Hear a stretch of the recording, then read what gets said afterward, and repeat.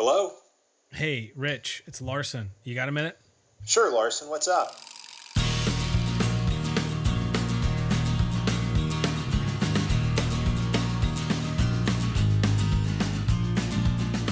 Hi, and welcome to Got a Minute with Larson Hicks and Rich Lusk. We're excited to have you on the podcast today. Today we are talking about servant leadership, which is kind of a buzzword certainly in the church world, also in the corporate world.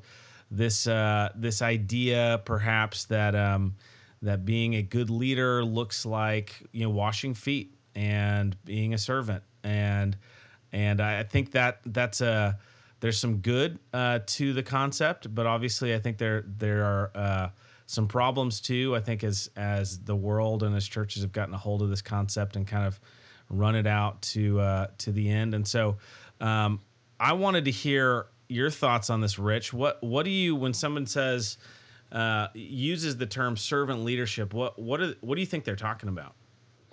Well, I think the first thing to say is that there is a very real sense in which servant leadership is biblical. The people who have developed the concept of servant leadership, I think, we're standing on firm ground, at least in one sense. We'll talk about some problems with it in a minute, but I think the first thing to establish is that there really is something to it. You use the example of foot washing.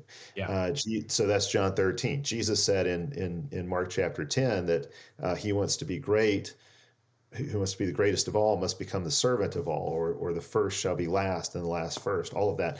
So there is a very real sense in which being a leader requires you to be a servant. It means you're going to be making sacrifices on behalf of those whom you seek to lead. C.S. Lewis captured this well in Chronicles of Narnia with his description of kingship. It's first in, last out, that whole mentality. So there's really something to it. Leaders must be servants if they're going to be Jesus-like biblical leaders. But, and you had to know there's a but coming, I think there's a real problem with reducing leadership to the foot washing episode. Jesus performs other acts of leadership. And what you see is that while, yes, leaders serve, their service takes a particular shape.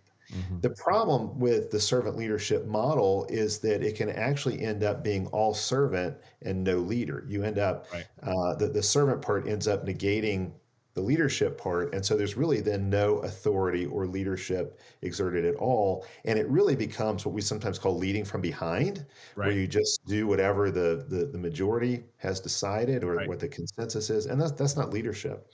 If you're just going to do what the majority wants, you don't really need a leader. So you can get into a lot of problems here. There are certainly other places where we see Jesus leading where he does not ask his disciples permission. He does not seek to address disciples. Even in the foot washing episode, if you recall, Peter protests and Jesus overrides his objections like a good leader should in that incident. Peter didn't want his feet washed and Jesus insists on it. So Jesus is going to do what's best for Peter, even if Peter doesn't want that. So even in that particular episode, you don't have Jesus taking orders, so to speak, from his disciples. He's still the one who is in command. And that's really, really clear. The way John 13 opens, it's because he has all authority that he does this.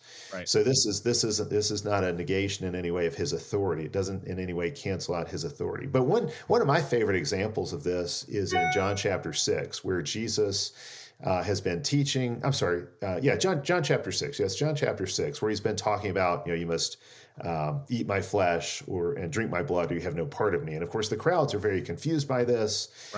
And the crowds, even though he has fed the great multitude, they all start to leave. And then Jesus looks at his disciples and he says, "So are you guys going to leave me too?" As if to kind of throw down the gauntlet and say, "Are you with me or are you not?" I have a mission. I'm going to fulfill my mission, whether you guys follow me in it or not. I'm going to do what is right, what I'm called to do. I'm going to fulfill my mission. Are you going to follow me in this or not? Whereas I think a lot of modern day servant leaders would say, "Oh no, the crowds are leaving me. I've got to adjust my message. I've got to course correct my mission so that I don't lose these crowds," and would never have the confidence to do what Jesus does with the disciples, where he says, "Look, if you guys want to leave, you can. Right. My mission is set. I'm going to seek to fulfill my mission no matter what." So I think our modern, certainly in the church, it seems like we've got such a suspicion of leadership and such a, such a nervousness, I guess, about megalomaniacs and leaders who are narcissists and you've seen Mark Driscoll really vilified for being a church leader who was really selfish and maybe tyrannical, perhaps is a way that somebody would describe it. Why do you think we are so scared of that in the church today? Like, why has that become such a boogeyman? Yeah, that's a great question. There has been a lot of abuse, no doubt. And, Driscoll was always a mixed bag, I thought, from the start. Some people, and this was made popular by a podcast not too long ago, some people thought the real problem with Driscoll was he was masculine. I don't think that was the issue. I think the problem with Driscoll is that they did not have anything like a biblical church authority structure in place. Right. So I think that created some issues. But then I think the biggest issue was he had these charismatic leanings where he would do the whole "God told me" thing, and so he would sort of pull rank. So now if you disagree with Driscoll, you're disagreeing with God because God's told him. So now you can't argue with it. That closes off all discussion. It reminds me of a story with Charles Spurgeon, where this is when Spurgeon had the Metropolitan Tabernacle, probably the largest church in the world at the time, or certainly in the English-speaking world. And a man came to Spurgeon and said, "God told me I'm supposed to preach in your church this Sunday." And Spurgeon said, "Well, God hasn't told me anything about it, so you're not going to preach." And that was a good answer. That was a good response. I totally. think so. There have been a lot of cases where you've had leaders who have been manipulative, and one way that you see that is the whole "God told me" thing, or leaders who have abused their position or who have acted in narcissistic and selfish ways. But the issue we have, and this really gets to the heart of your question, Larson, the issue we have is we live in an egalitarian age. Right. And in an egalitarian age, the real problem is that nobody wants to be in authority. Nobody wants to be in charge. We live in a quasi-Marxist age. Yeah. The whole thing about critical theory, critical race theory, and how critical theory has bled into so much is that all relationships are viewed in terms of an oppressor and an oppressee. So you have whoever's in charge is going to be the oppressor, and then they've got their victim. And so in a marriage, of course, if the man is understood to be the head, he's the oppressor, she's the oppressee. And marriages seem to be this. I mean, this is why Marxism and feminism always go hand in hand, because it views marriage as this intrinsically oppressive institution. Parenting. So now, parents are in charge. Parents are oppressors. Children are the victims of their oppression. In the workplace with bosses are seen as oppressors, and so capitalism comes to be seen as oppressive, and you can just go on and on. So in an egalitarian age, in an age that is infected with that kind of view of authority, really nobody wants to be in charge. Nobody wants to have authority. Well, they want to influence, and they want to throw tomatoes at those in charge. That's right. And so actually so I think our biggest issue today, quite honestly, and I should qualify this a little bit. Our biggest issue in the church today, okay, I'll limit it to that, in the conservative church, is not so much that people that people are rebelling against leadership, or that wives don't want their husbands to act as heads and lead them. I think the problem is those who are supposed to be in charge and exercise authority treat authority like a hot potato. They don't want it. They shy away from it. Yeah. They don't want the responsibility in a lot of cases that comes with that authority. And so what you end up with is a lack of leadership, a crisis of leadership, because the people who ought to be leading simply refuse to do so. Yeah. They don't want to have to take charge. They don't want to have the accountability that comes with that. And you end up with this void of leadership. Right. Well, there's you said so many different things in there, and we could dive deeper into a bunch of them, but I really do think we've got this world, as you're talking about it. I was thinking about this world where everyone's hypercritical of leaders, but then it's like you said, it ends up becoming a hot potato. It's like, okay, well, you lead, go ahead, and you put somebody in authority, and all of a sudden they realize, oh, I don't like this. Like there's not a playbook. I'm not following. I think we've been so institutionalized with, our school system and just like the whole process of never really being.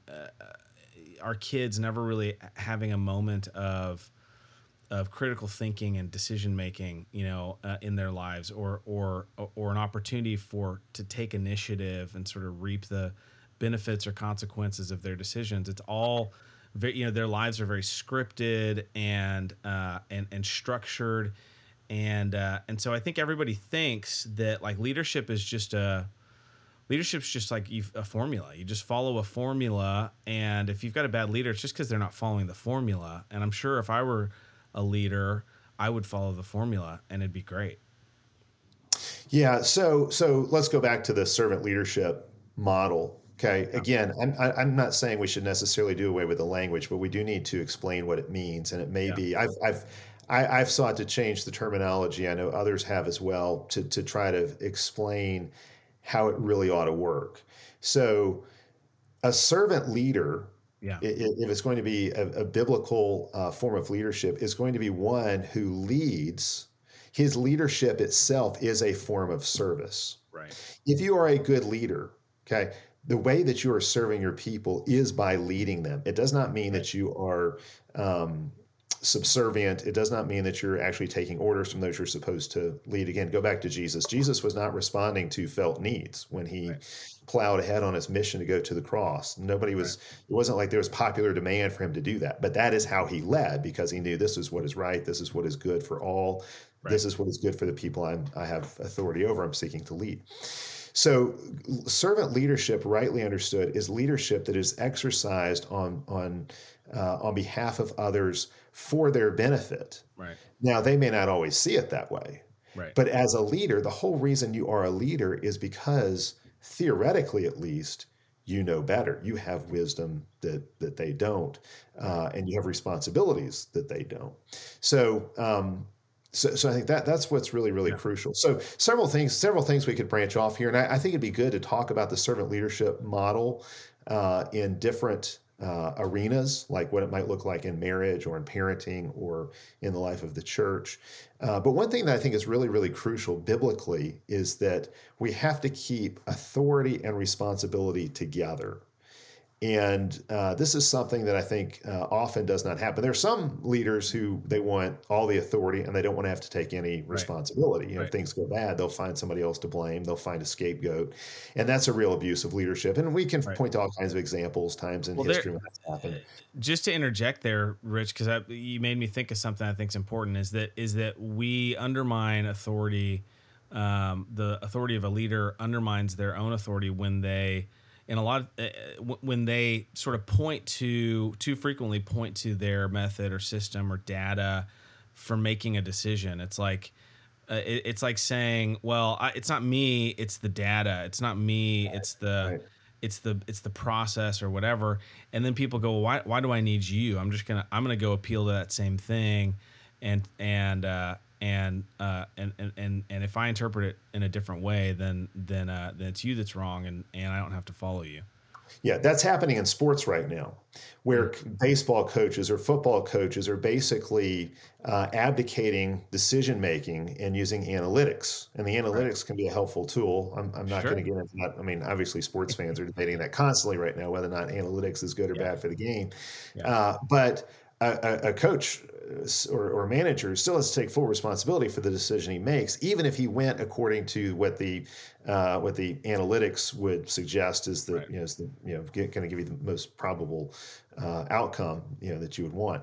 So you have leaders who are abdicating in various ways. So if you think about leadership as comprised of authority and responsibility, those are really the two ingredients that you have in leadership. There is authority and there is responsibility.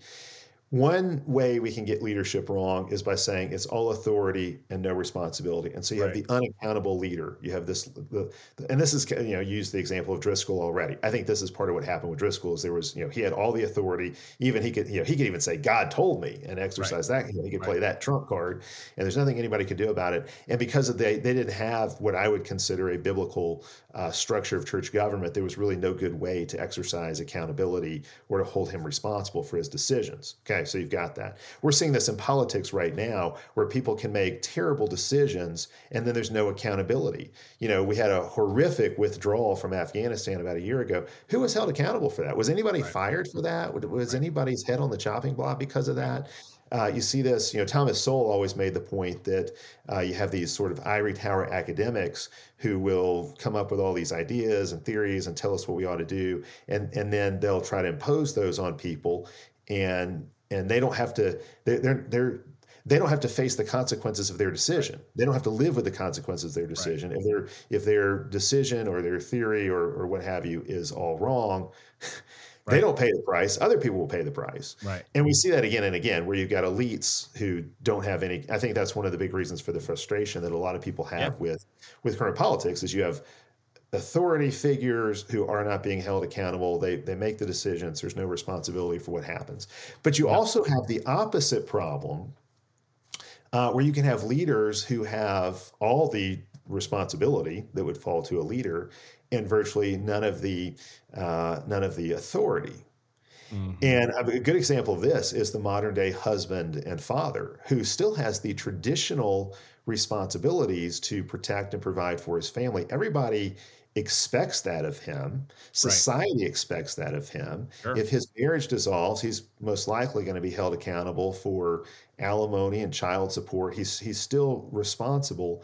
But in many cases in our society today, the husband/father has no functioning authority in the home. And this is quite honestly why a lot of young men today look at marriage and they think it's a bad deal for men. And so they don't want anything to do with it because why should I take on all those responsibilities when there's no honor? There's no, it used to be, it was a high status thing to be, the patriarch of your home, to be a husband and father. And it meant you had authority.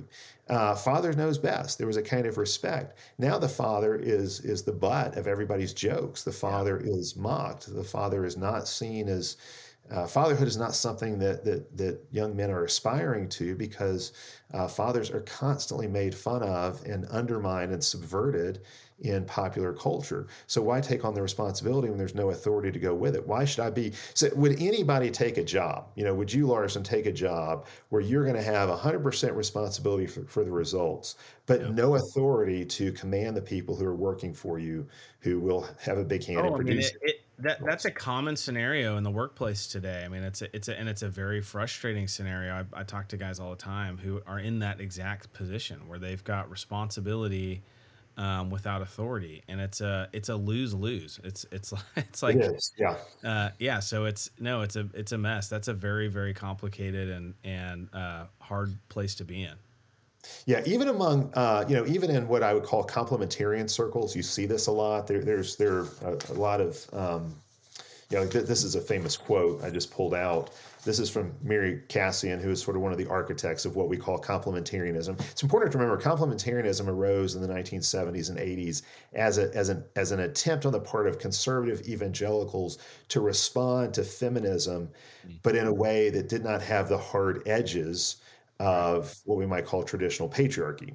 Right. And so complementarianism was developed, and this is how she put it, describing the man's status in the home. Men have a responsibility, note that word, men have a responsibility to exercise headship in their homes and church family, and Christ revolutionized the definition of what that means.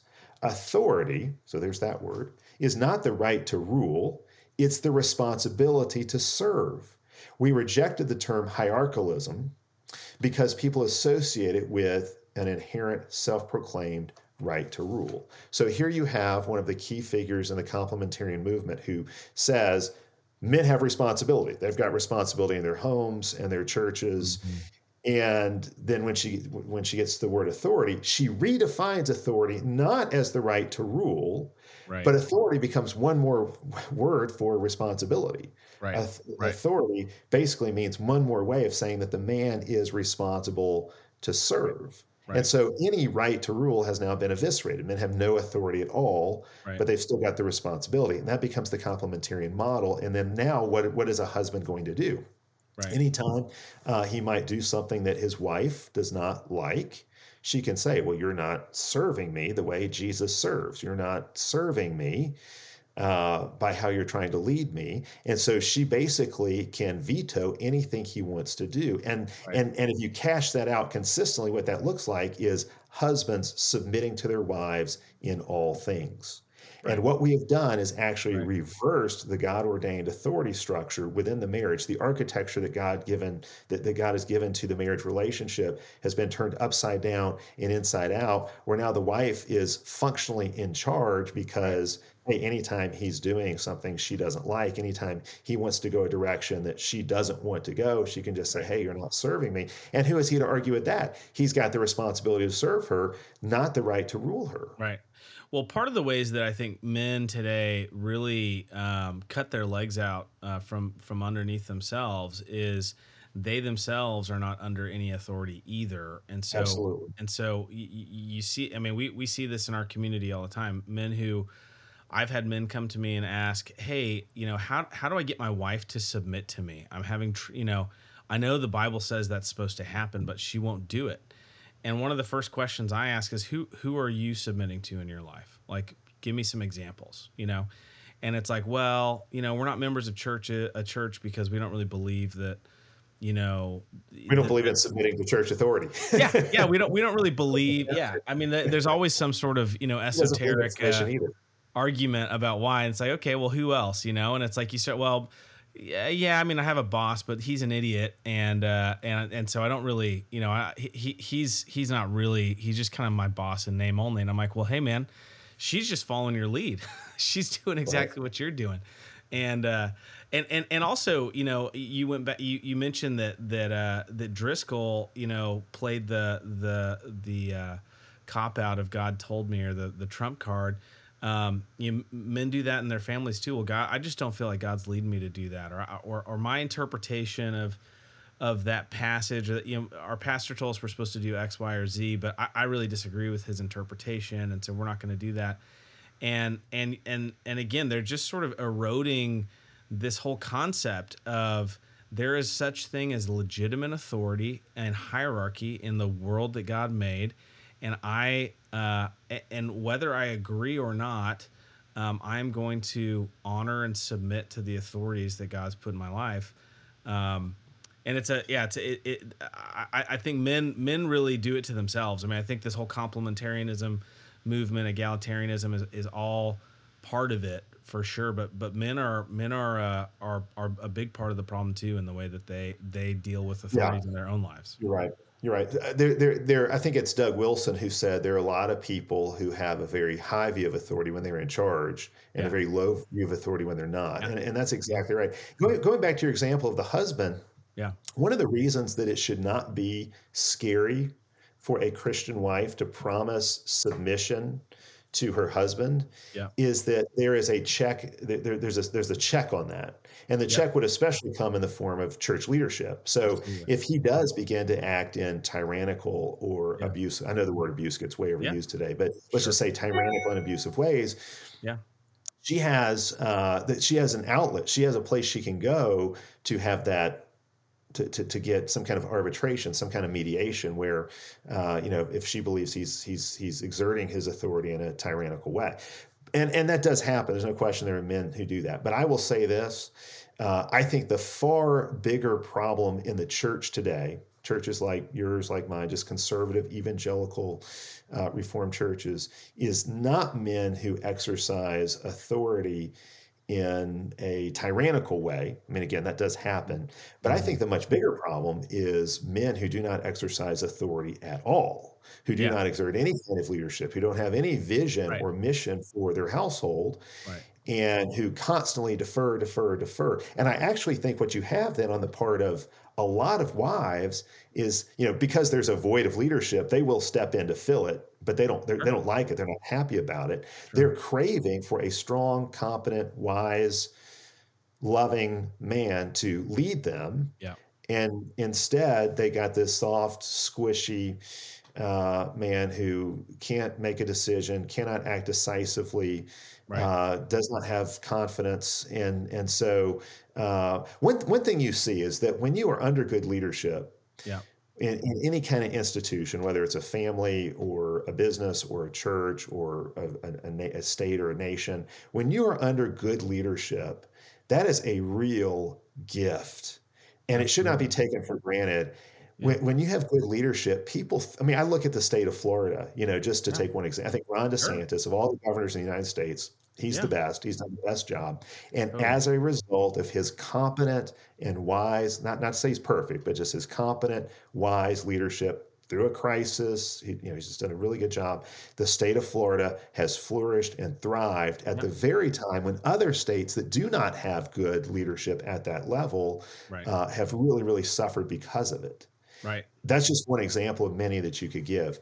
Good leadership is a gift. It should not be taken for granted. It's something we should give thanks for. And when we are in positions where we can exercise leadership, we need to do all that we can to make sure that our leadership is a blessing and a benefit to people. They may not always like every decision we make, no doubt, but if we are wise, competent, decisive, if we're seeking to be godly, loving, compassionate leaders, our leadership will be a blessing and a benefit to those that we are ruling. Well, I think the decisive piece is, you were kind of trying to narrow in on where is the particular aspect, what are the particular aspects of leadership that are lacking in our churches and in our world today, and I really do think the decisiveness piece, and it goes back to the home. I think men who are husbands and have a wife who, my wife's managing a huge homeschool operation, in our house. And we're also, in the process of renovating a kitchen. Right. And one of the biggest blessings that I can give her is to make a decisive decision about, she's sitting there looking at colors, looking at materials, for countertops or paint or whatever. And that's her world. That's her sphere. I've delegated all of that to her and want her to have the freedom to make those decisions. But there are times where she gets into a place where she's like, I just, if I buy this one, it's going to cost a little bit more, and there's this one, it's going to cost less, but it's got the, here's the strengths, benefits, and the worst thing I can do in that situation is to go, I don't care, babe, you pick. A lot of times she's coming to me saying, I don't want to have to live with this decision. Could you buy this? My brother Drew calls it buying risk. Could you buy this risk from me? And that's what leaders do, is they go, yeah, I'll own this one. Let's go with the one that's cheaper. If it breaks, it's my stupid decision. Right, that's right. Right. And I think a lot of folks, really, a lot of women especially, really feel this burden of like, I'm making all these decisions in the home, and I'm going to be held accountable by my husband when things don't work. He's going to go, why'd you do that? But he was never available or willing to own it on the front end and help make a decision. Right.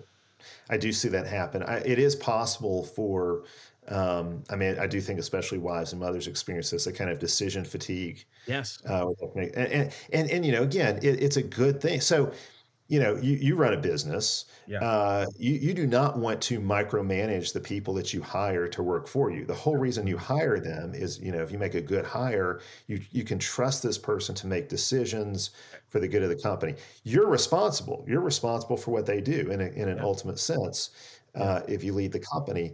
But it's like the captain of a ship is completely responsible for what happens with the ship. And if the ship runs aground, it's his responsibility, even if it happens in the dead of night when he's asleep and he's delegated and entrusted things to the first mate and to the navigator and so forth. He does not make all the decisions, but he is responsible for them. He's the one who sets the ship's course and who basically says this is our mission, this is how we're going to carry it out. He's got authority and responsibility. Everybody knows that about the captain of a ship. But if the ship crashes, he's got to go down with the ship because it's his ship. So that's authority and responsibility tied together. That whole idea that you can be responsible for decisions you didn't make, again, because we live in an egalitarian and individualistic age, that's a hard one for people to take. And again, it's why a lot of people shy away from any kind of leadership role, why a lot of men actually don't want that leadership role. They'd much rather be in an egalitarian situation where you got an easy scapegoat. You can blame somebody else for when things don't go well. You and I have talked about this before. Just this, everybody in this world today wants, in the church today, wants a paint by numbers, step by step list of, okay, how do you parent? Could you just tell me the steps? And it's an abdicate. What people don't recognize about that.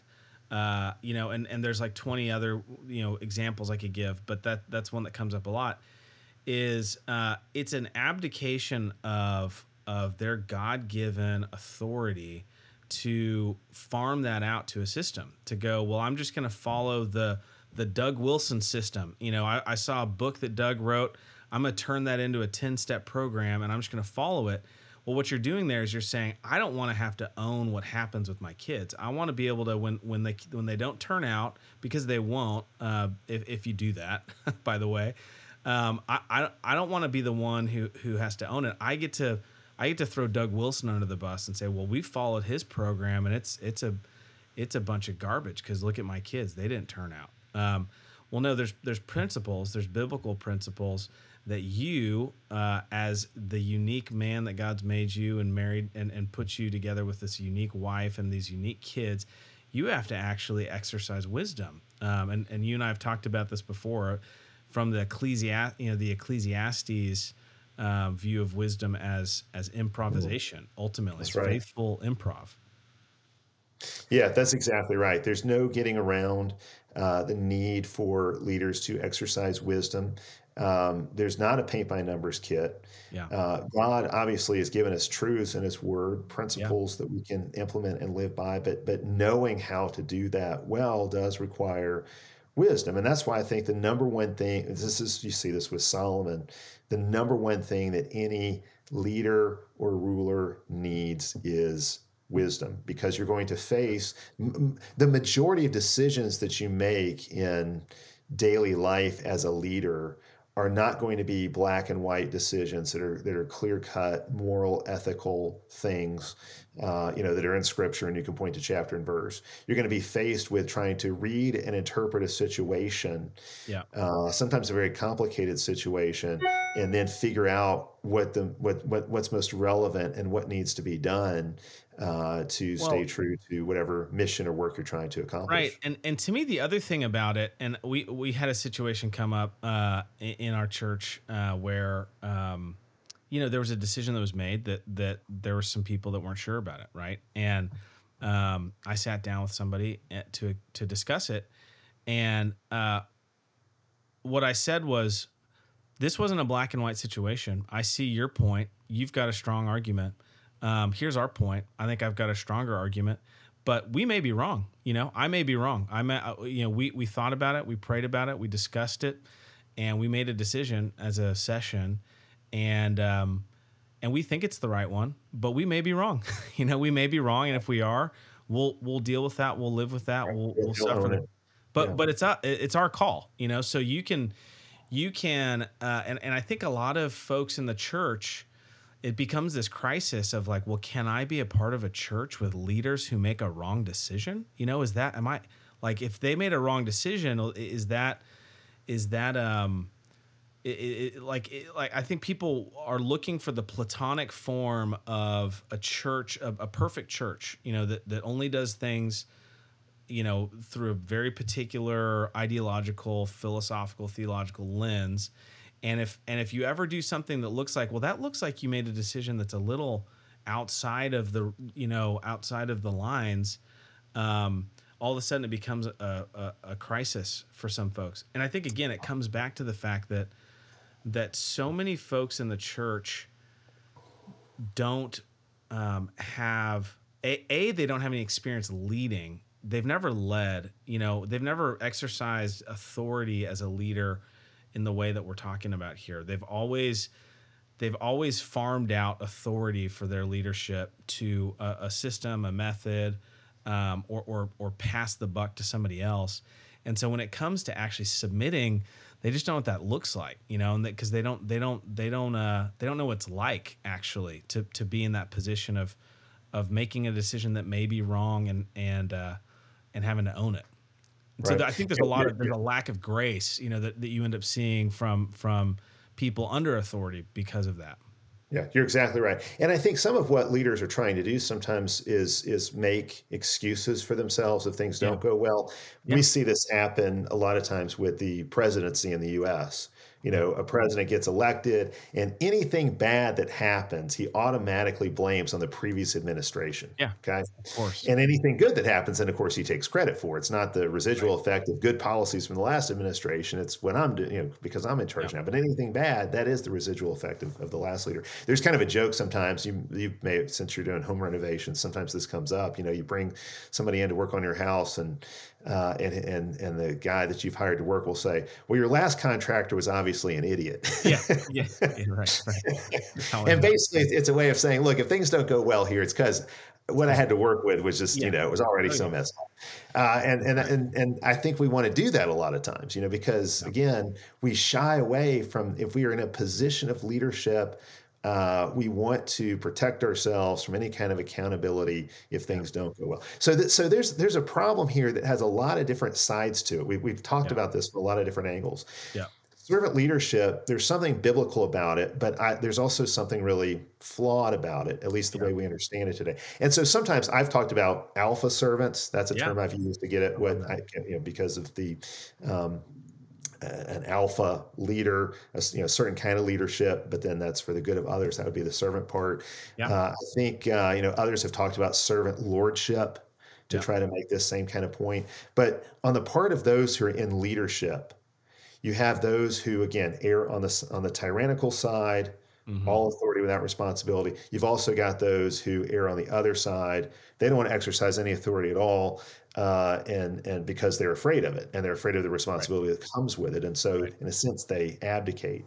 On the part of those who follow, you've got those who rebel against leadership, obviously, and push back hard against it when they ought to be submitting to it. You've also got those who go along with leadership when actually the leadership is so egregiously bad, they ought to be doing something about it. Yeah, right. There's all different kinds of ways to get this wrong. Yeah.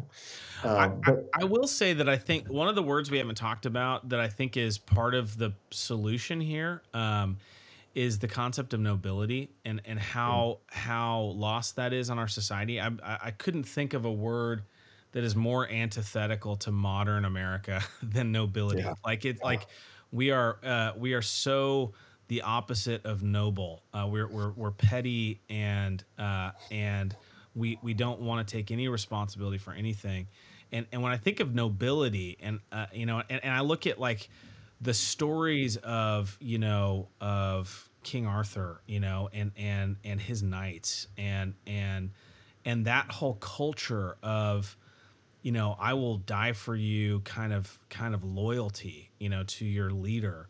That was part of the kind of mythology and the I mean, those are the stories I think that shaped Western civilization for a long time. And we've dispensed with all of those. And now my son was noting the other day that it seems like all of the most recent batch of like Disney and Pixar movies are now oftentimes the protagonist is the bad guy, and we're starting to see life through his lens or her lens, and how they're really not that bad if you really understood where they come from. And so this just whole, we're living in this like upside down world now. But nobility is not about, I think it's been vilified as being about entitlement and about oppression and holding and lording power over others, when it's really it's really about duty and responsibility, and Yeah. it's really exercising the principle of to whom much is given, much is required. That's the concept that leaders are supposed to operate under. That's what nobility looks like. Yeah, And we've that's talked. exactly right. And we have a long heritage of Yeah, an aristocracy, a ruling class basically, that yeah, did understand nobility and lived by a kind of noble honor code. right. But now that we've moved in this much more egalitarian direction, egalitarianism kills nobility. It does. Egalitarianism kills anything that's heroic, anything that's noble. Right. Um, so now, we have a lot of people now who will complain about our elites. Our elites are so Right. terrible. But what Right. they're really when they talk about how bad the elite, and I would agree with that. I mean, our Yeah. elites in Sure. general are just Yeah. really bad, useless people for the most part. Right. But what people are really craving is a kind of nobility That's right. in their leaders, and Right. that's just missing. And you can't. And there's nothing about our particular era, our Right. culture that can foster nobility. Right. This is C.S. Lewis's line. Um, what, how's it go? The men without chest line, Yeah. we castrate Yeah. and then we say be Fruit fruitful, bid that you'll well, always be you can't. I fruitful. mean, Yeah. you've taken away with the very possibility of fruitfulness and, Right. and, and Right. castrating. Well, we castrate our men and say be fruitful. Yeah. We mock nobility and then we wonder why nobody has any honor. And that's really where we are as a Yeah. as a culture now. And I think the church has to stand against that. I think this isn't, the darkest of times become the greatest of opportunities for the church. And so, if we live in an era where there's a real crisis of leadership, Yeah. that means there is an opportunity for the church to model what real leadership looks like. Right. And so where are the leaders? Where are the men that the church is raising up and producing who can be those alpha servants who can rule wisely and competently, who can speak to the issues of the day? And people will have to listen because they speak with such gravitas and Right. they speak with such nobility and Right. such excellence. Right. That's what we need. Right. I I always think think we. of Rudyard Kipling's poem "If." I mean, that's one. I think it summarizes manhood so well, but it describes the kind of man who you would want to lead your people through a crisis, to lead your family, your church, your nation through a crisis. Mm-hmm. Mm-hmm. Who was that? Rudyard Kipling, Yes. his poem "If." Awesome. It actually hangs on the wall right here. I'm upstairs in Ah. my kids' room, and I hung it on the wall years ago, going downstairs. So it's every morning when my kids are coming downstairs, for breakfast before school, they Nice. would look at those words "if," and that meant my son would know that's the kind of man I need to be, and my daughters would know that's the kind of man I need to find. Is it short enough to read here? Because I'm not familiar with I don't. I can pull it up. it. I'm ashamed to say I don't have it memorized. Well, while Yeah, you're it's looking it up, really really good. I'll just add to it that culturally, I think one of the things we've got to fight against here. I mean, we're sort of talking about the fruit of our culture. If but we're not going to be able to change the fruit, without addressing the root. And I think the root really is the culture, and the pervasiveness of like the postmodern. I think of I think, am I right that Don Quixote is kind of considered the first like postmodern, work of fiction? And when you read it, you see it. It's got this sarcasm and this irony and this kind of snarkiness, and that's everything. That's the only kind of humor it seems that exists anymore. Is this parody and this kind of gossip and snarkiness and so like all of which are characteristics that should be shameful. Like a noble man should not be interested in any of those things. Those are sarcasm and irony and snarkiness are sort of the tools of an effeminate, weak man. A strong man speaks clearly and directly, and he laughs loudly, but it's not because he's doing some passive aggressive, mockery of somebody who's in authority. And so anyway, I just think like that stuff is so pervasive and we have to uproot it. And I think a lot of it starts with the stories we tell and the books we're Yeah, reading. absolutely. Absolutely. Here's Kipling's If. Okay. If you can keep your head when all about you are losing theirs and blaming it on you, if you can trust yourself when all men doubt you, but make allowance for their doubting too, if you can wait and not be tired by waiting or being lied about, don't deal in lies, or being hated, don't give way to hating, and yet don't look too good nor talk too wise. If you can dream and not make dreams your master, if you can think and not make thoughts your aim, if you can meet with triumph and disaster and treat those two impostors just the same, if you can bear to hear the truth you've spoken twisted by knaves to make a trap for fools, or watch the things you gave your life to broken and stoop and build them up with worn out tools, if you can make one heap of all your winnings and risk it on one turn of pitch and toss, and lose and start again at your beginnings and never breathe a word about your loss, if you can force your heart and nerve and sinew to serve your turn long after they are gone, and so hold on when there is nothing in you except the will which says to them, hold on. If you can talk with crowds and keep your virtue, or walk with kings and not lose the common touch, if neither foes nor loving friends can hurt you, if all men count with you, but none too much, if you can fill the unforgiving minute with 60 seconds worth of distance run, yours is the earth and everything that's in it, and, which is more, you'll be a man, my son. That's great. I have heard that before, and it's glorious. That's really good. Yeah, it's I think maybe it's a good place to end. And I think the takeaway here is that the truncated version of servant leadership that becomes really just another excuse, another opportunity to shirk responsibility. That's the ditch we're trying to avoid here when we think about leadership. That leadership is really a big topic, a complicated topic. It's it's part of it grows out of a culture. Being a leader presupposes that you have people who will actually submit and follow, and it's not necessarily a chicken egg, but it is a dance, Yeah.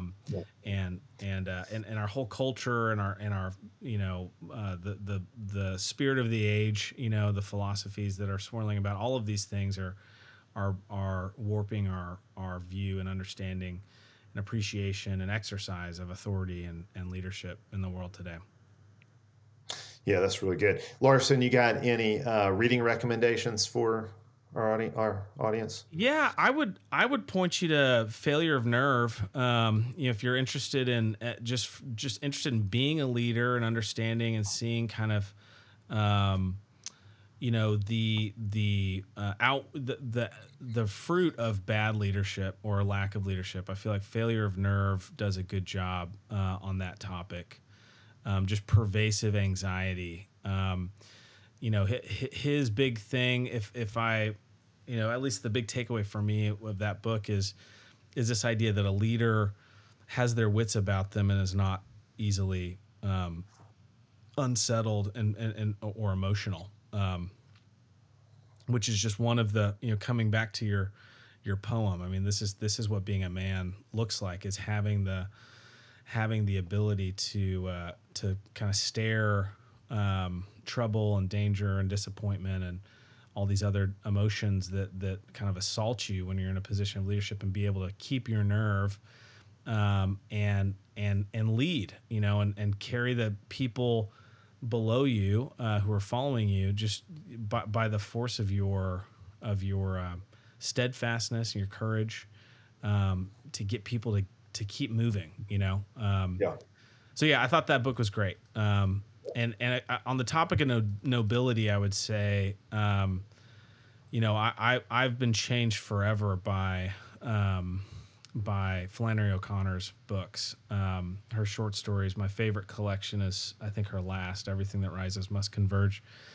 But I feel like her whole program, I think, was about nobility. I think it's a huge theme in her work, and very convicting if you're reading her well. We'll have to do an episode on Flannery sometime. I love Flannery myself. Oh, man. I would second your recommendation of Friedman's book. To me, that's kind of become the classic, kind of the gold standard for leadership books. I'll make a few caveats before I say what I like about it. Edwin Friedman was a Jewish rabbi. He's not a Christian. There's a good bit of content in the book that's obviously not consistent with the Christian faith. You have to kind of filter out, but it's not very hard to filter out. No. So he uses some evolutionary examples and that kind of thing. So it's pretty easy to filter those things out. He also does not make any distinction with regard to sex or with regard to gender. I think his book has a strong bias towards a masculine form of leadership, but he wants to act as if it's gender neutral. I think there are certainly contexts where women lead, say a mother or an older Titus II woman leading and teaching younger women in the church. And I think there's a kind of feminine leadership. But I think it would look somewhat different. It would look different in certain ways than the kind of leadership Friedman describes. So, but I think for husbands, for fathers, for pastors, for somebody leading in a business context, I think it's a very helpful book. I think the core of his book is he says the key to leadership is the leader himself. It's not the techniques. It's not even the information he has. And you can sort of outsmart yourself by getting too much information and paralyze yourself in inactivity because you're trying to process more data than you can take in. He talks about an example from his own life where he had to make a decision about a medical procedure, whether or not to have it done, and that he got a certain amount of information, and then he said, okay, I don't want any more information. Now I'm going to make a decisive decision, and that was the right thing to do. And sometimes leaders just think, oh, if I just had a little more information, just a little more, and that doesn't do it. No. But the core of his book is he talks about being self-differentiated. So as a leader, on the one hand, you are connected to the people you're seeking to lead. They have to know that you care about them, that you love them. But at the same time, you have to be differentiated from them, which means you have well-defined boundaries. You don't try to take responsibility for things that are not your responsibility. Right. And in fact, he says the number one cause of burnout is not overwork, but it's trying to take responsibility for things. It's feeling responsibility for things that don't really belong to you. That's where a lot of our worry and anxiety and stress come from, is trying to bear burdens that aren't ours to bear. And so that whole idea of being a self-differentiated leader is really, really helpful. You talked about he does have a somewhat stoic approach to leadership. He would say that in order to lead, you always have to be the calmest person in the room. Part of being self-differentiated means you don't get caught up in the vortex and swirl of emotion. If you're in a situation that is high anxiety, especially in an institution where there's a lot of chronic anxiety, your job as a leader is not to be a step-up transformer that would make the situation even more anxious and tense for everybody, but a step-down transformer who would diffuse that anxiety. That's your role. And I think he's really right about that. In order to lead, you've got to be the calmest person in the room. You have to have a kind of, I don't want to say detachment, that doesn't sound right, but you have to be able to distinguish yourself, and you have to have firm boundaries. He's got some really good things about empathy. In fact, I think a good place to take our conversation from here, maybe next time, would be to talk about empathy, because if you want to talk about one thing that subverts decisive leadership, it is misguided empathy or misplaced empathy. Some would say empathy, period. I don't want to give up on empathy altogether, but I do want to put it in a framework where I think empathy is anchored to truth and to reality, whereas oftentimes empathy is just kind of this free-floating thing, and then empathy makes it impossible for a leader to lead because there's no decision he can make that won't end up hurting somebody's feelings. And so if you're hyper empathetic with everybody, well then how are you going to decide? Because somebody is going to get the short end of the stick with your decision making. So Friedman's book is really, really good. I would highly recommend that. I would actually recommend Chronicles of Narnia.